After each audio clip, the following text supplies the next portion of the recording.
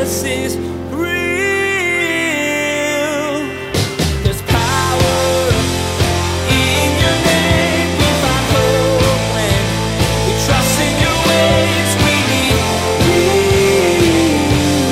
Jesus is real. We need to start to pray, Lord, why do I giggle? Why do I get uncomfortable? I can't believe he would say that. Why? Because we've been taught the wrong things by a culture that doesn't get it. And the problem is we all swim in it every day. We're so used to it. It's everywhere. And God is like, I have a more excellent way for you. Why? Because the physical act of making love is an act of worship. And Satan always wants to thwart worship, doesn't he? Every one of us at some time has struggled to understand God's timing. We're told that when we trust in Jesus, everything will work out the way we want it to. But as Pastor Daniel tells us today, that's not true. It works out the way God wants it to. If you were told that there were things in your life that you could be praying for that will never be answered the way you want, could you still follow him? That's the challenge today as we consider God's timing. Now here's Pastor Daniel with part 2 of his message, A Lover's Song. Jesus is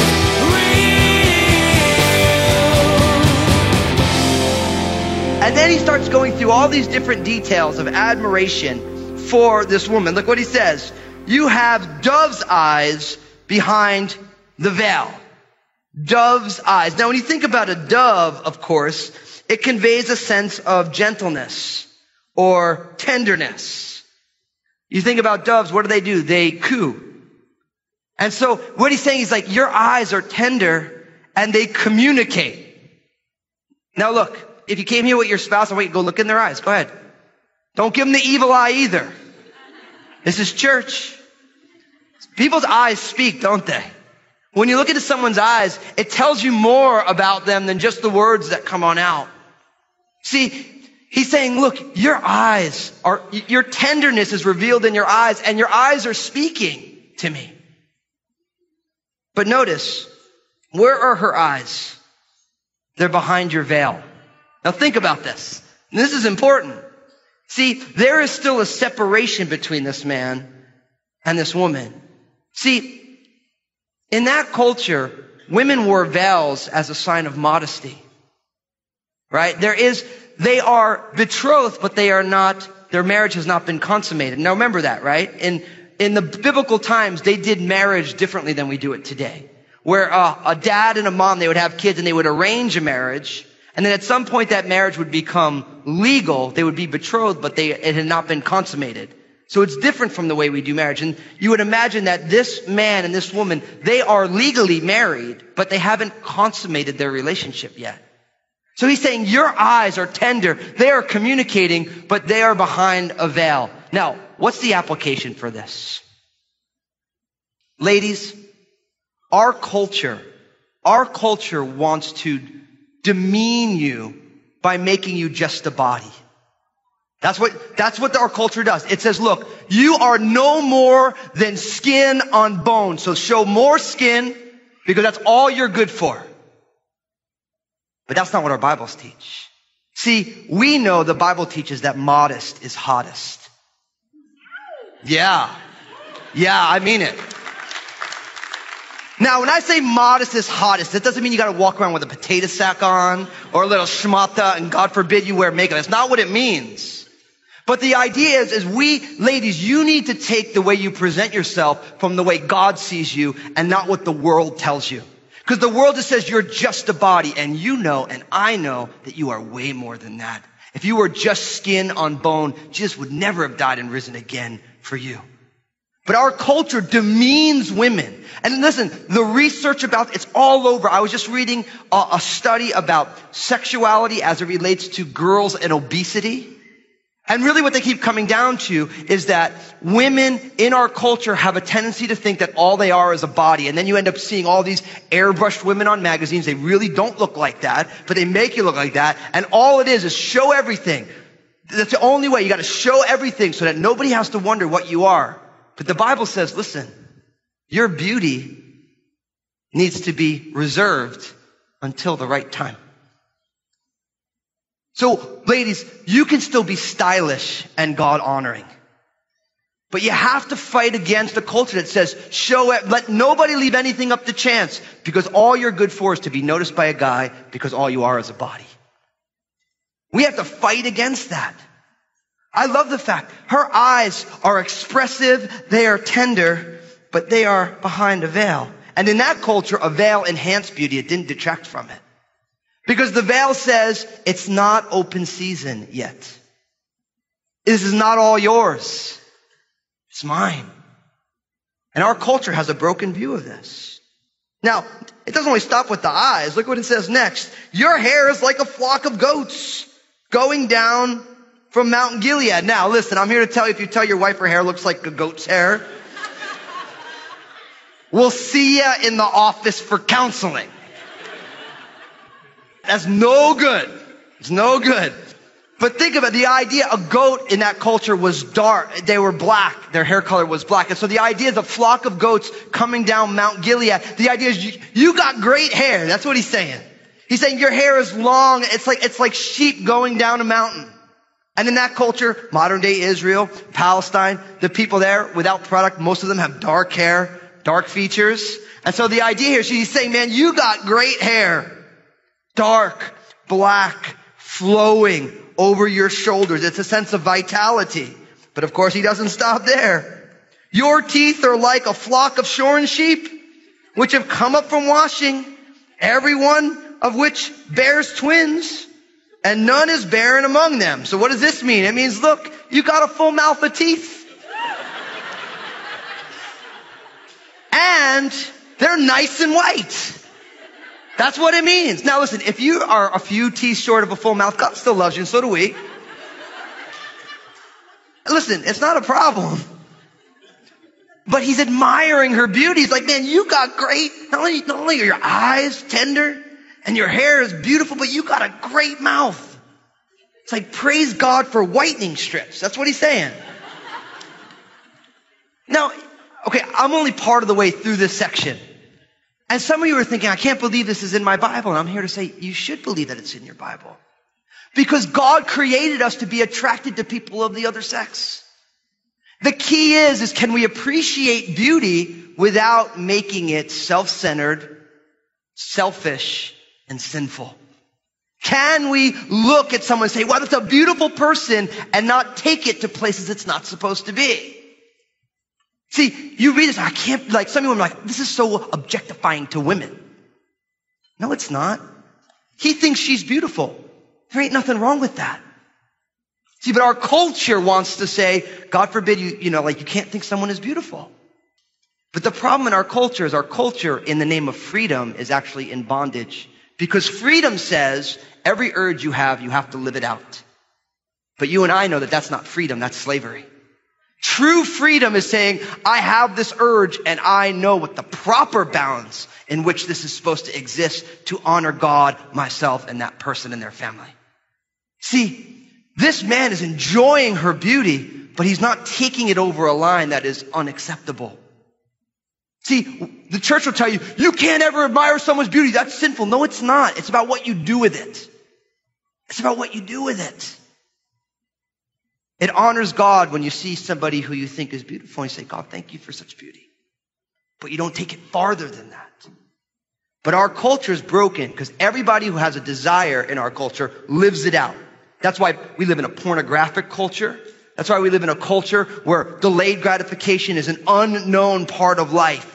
Because we live in a culture that we're so used to being free that everyone's in bondage because nobody knows how to curb their desires. Because God doesn't say not ever, he just says not yet. He says not now. And we have to learn that. Because it honors God. Listen, when I first saw my bride, I'm like, man, she is unbelievably beautiful. Praise God, and take it past that. You enjoy someone's beauty, but you honor God for it. That almost is unheard of. I even say that and I realize people are like, wow. But that's the way God articulates this for us. He's like, man, your eyes, your hair, your teeth. Goes on, verse 3. Your lips are like a strand of scarlet, and your mouth is lovely. Your temples behind your veil are like a piece of pomegranate. He said, man, your mouth is attractive too. It's like a strand of scarlet. It's wholesome and beautiful. Your temples, your face is beautiful. And he goes on, and this is where it really gets wild. Your neck is like a tower, the Tower of David, built for an armory, on which hang 1,000 bucklers, all shields of mighty men. Now, he's not saying that your neck is outlandishly long. Because when you read that, it's like, your neck is like the Tower of David. Flirt with God's daughter, man. It's good. The idea of the Tower of David, it speaks of it being statue-like, being awe-inspiring. See, he's admiring her neck, and so much so he's like, and your neck is long, and it's got like many bucklers, there's many shields. He's admiring her jewelry that she's wearing. And he's saying, that neck is awe-inspiring. Now I know this is the verse you've all been waiting for. Verse 5, your two breasts are like two fawns, twins of a gazelle, which feed among the lilies. Now you're all like, I wonder what Fusco's going to say about this verse. It's the one verse in the whole thing I'm speechless about. If you think of the picture of two fawns feeding among the lilies, really the only literal thing is that there's two of them.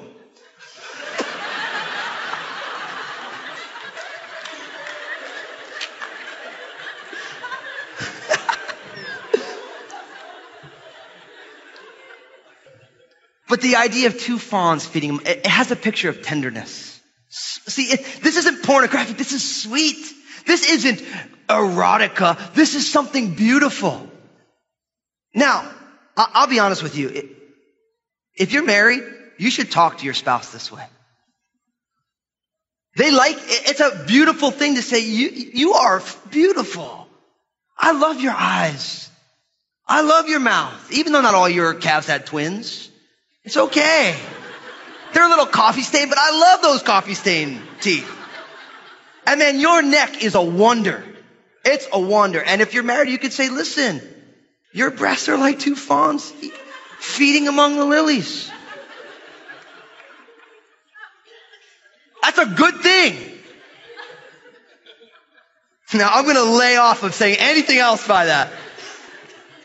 But you might want to say, I would like you to invite me over for dinner. Never mind. Everyone's horrified. Okay. That's for a married couple, because listen, the act of making love within marriage is a virtue. It is an act of worship when you're married. You realize that. I'm not being coarse. That is an act of worship when you are married. Because the joining together of a man and a woman as one flesh physically is the physical embodiment of what God has done for us as Christ is the church. We shouldn't be ashamed to say that Christians get to have the best lovemaking in the world because Jesus is at the center of it. We shouldn't be ashamed of that. We shouldn't be too holy to see what God is doing here. See, this king is admiring her beauty. And he's like, man, you are absolutely gorgeous. Why does this make us uncomfortable? Because we're so used to seeing our sexuality as dirty and broken and not as beautiful and redeemed by Christ. And brothers and sisters, if you're here today and you love the Lord, you need to learn this. Because the only place you're going to get this is not from our society and definitely not from the news media and all that stuff. It's only going to come from the Spirit of God, from the Word of God, because of the finished work of Jesus Christ. We need to start to pray, Lord, why do I giggle? Why do I get uncomfortable? I can't believe he would say that. Why? Because we've been taught the wrong things by a culture that doesn't get it. And the problem is we all swim in it every day. We're so used to it. It's everywhere. And God is like, I have a more excellent way for you. Why? Because the physical act of making love is an act of worship. And Satan always wants to thwart worship, doesn't he? He always wants to get our eyes off the ball, so to speak.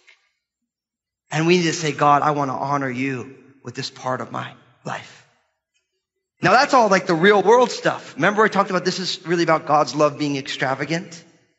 Think about the time the Spirit of God took to inspire all these words. It reminds us of Ephesians chapter 3, verses 17 to 19. This is what it says, that Christ may dwell in your hearts through faith, that you, being rooted and grounded in love, may be able to comprehend with all the saints what is the width and length and depth and height, to know the love of Christ which passes knowledge, that you may be filled with all the fullness of God. See, it's saying that God's love is so profound that it's incomprehensible, that you're going to spend your whole life trying to understand it, and you're still never going to understand it, but you need to seek out understanding it. Because God's love is that profound. It's that multi-sided. It's that profound.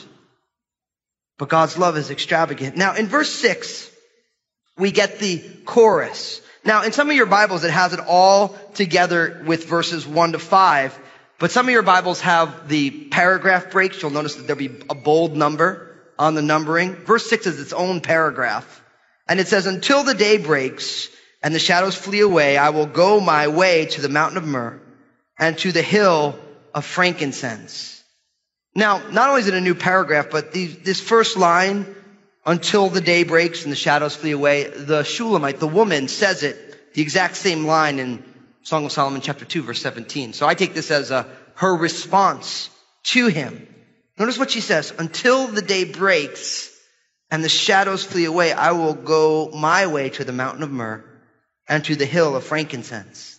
Now, think about what this is saying here. He is admiring her beauty, and she's saying, until the day comes, until the darkness is gone, I'm going up to the mountain. She's saying it's not time. Now, by the end of this chapter, it is time. And her statement is different. But at this point, it's not time. She's like, until the day dawns and all the shadows are gone, I'm going to go to the mountain. What does this teach us? That we need to wait for the Lord. We need to wait for the Lord. Now, first let me give you the spiritual principle, and then I'm going to apply it to our lives. So the spiritual principle is this. I believe one of the biggest issues we all have in this generation is we actually don't know how to trust God very well. We believe God, but we've been taught by pastors, by churches, we've just kind of believed, given the flow of our culture, that if you put your faith and trust in Jesus, everything's going to work out all the ways you want it to. But I'm here to tell you, that's just a lie. That's not real. Now, I don't want to be like a downer, but if you follow Jesus, everything is not going to work out the way that you want it to. That's honest. It never does. Your life is not going to work out the way you want it to. You know what's going to happen? Your life is going to work out exactly the way God wants it to. And He has promised that He's going to be with you every step of the way. And in that sense, your life has totally worked out.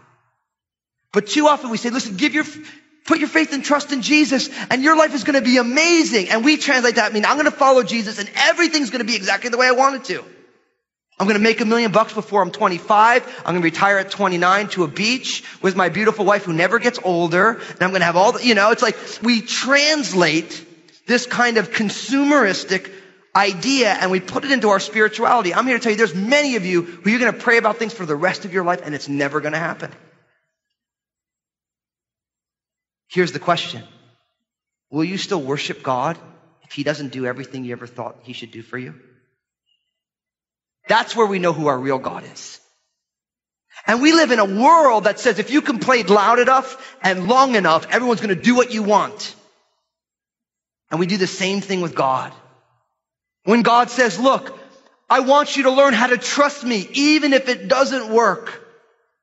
I remember for me, I wasn't a Christian. My mother got cancer. I was in college. I was 19 years old. First time I ever remember praying was being like, look, I don't know if anyone's out there. I'm probably just talking to myself. But can you heal my mom? And my mom died 2 years later. How many people have an experience like that? Well, God didn't hear my prayer because I am really God and God needs to bow down to me. Many of us feel that way. Many of you are upset with God because God isn't doing what you want. But here's the thing. If He's God, He is not responsible to do what you want. Our job is to say, God, I don't understand. I would trade this in, but whatever you're doing, I'm going to worship and trust you. We need to learn how to wait upon the Lord and say, God, even though I don't get it, I trust you. It reminds me of Psalm 130, verses 5-8, which says, I wait for the Lord. My soul waits, and in His word I do hope. My soul waits for the Lord more than those who watch for the morning. Yes, more than those who watch for the morning. O Israel, hope in the Lord, for with the Lord there is mercy, and with Him is abundant redemption. He shall redeem Israel from all his iniquities. See, you read that, right? God promised, I'm going to redeem you from your iniquities. And then Jesus comes, and Jesus is not the Messiah that they wanted. He didn't throw the Romans out, but He fulfills His word, but not in a way that they ever thought He would. See, you and I, we need to learn how to believe in God. And I'm here to tell you, God is not going to do everything you want Him to do. He's not. Because God does not bow His knee to your will or my will. What God will do is He says, I will be with you as I fulfill what I am desiring to do in and through your life. And I wanted to really bring that out because I watch our lives as American Christians, and we just think that God is like our stockbroker. Sell, buy. And as if God's supposed to just jump every time we have an idea. And that's not believing in God. That's believing in ourselves and putting a Jesus veneer on it. We need to learn how to wait on the Lord. Trust Him. Now, to bring it down to the real life as it relates to our sexuality, here's the deal. If you ain't married, they need to wait. If you are not married, you need to wait. Now, here's what I want to do. For those of you who are in here who are single, right? If the guy that you're with doesn't love you enough to wait, this is what I want you to do. I want you to poke him really hard in the eye. And I told all of our pastors I was going to do this. So starting this today, if we see a guy with one red eye, we're going to come give him a talking to. Seriously though. See, God doesn't say not ever. He says not now. And you know what the problem is? When people are not, like we live in a culture. We live in a culture where you are a rebel. You are completely different if you're willing to wait. And I'm encouraging you to be rebellious. Be rebellious against the world that says, just give yourself away. It's no big deal. You know, it's funny, you ask anybody who's ever done that, they all tell you it is a big deal. It is a big deal. You know why? Because when you begin to have sexual relations outside of marriage, you actually don't ever see that person for who they really are. You get blinded by the physical connection. So you don't have the ability to really make a good decision. Does this person, do I believe in them? Do I want to spend the rest of my life with them? Do I think that they would put me before their own needs or put the Lord before even my needs? Do I think that they could lead me spiritually? Do I think that this is the person I want to raise children with? Share finances with. See, when you put sex before that, you get blinded by the attraction. Jesus is real. When the focus is only on a person's body, that person ceases to be an individual. As we heard in today's message, God designed physical attraction, but as a component of fully loving your husband or wife. We live in a world that skews our perspective, but we have to trust God. Facebook, Twitter, and Instagram have become a regular part of our everyday lives. And we want to be sure to encourage you to check out Pastor Daniel's Facebook page, Twitter feed, and Instagram. Log on to JesusIsRealRadio.com and follow the links. Pastor Daniel shares 2-minute video messages throughout the week on his Facebook page. Log on to JesusIsRealRadio.com and follow Pastor Daniel. We are seeking people just like you to partner with us. For anyone who supports Jesus is Real Radio with a gift of $25 or more this month, we'll send a special 3-part mini-series from a brand new series entitled Friction. To receive your 3-CD set, visit JesusIsRealRadio.com and click on Partner. There you can give a one-time gift or support Jesus is Real Radio monthly.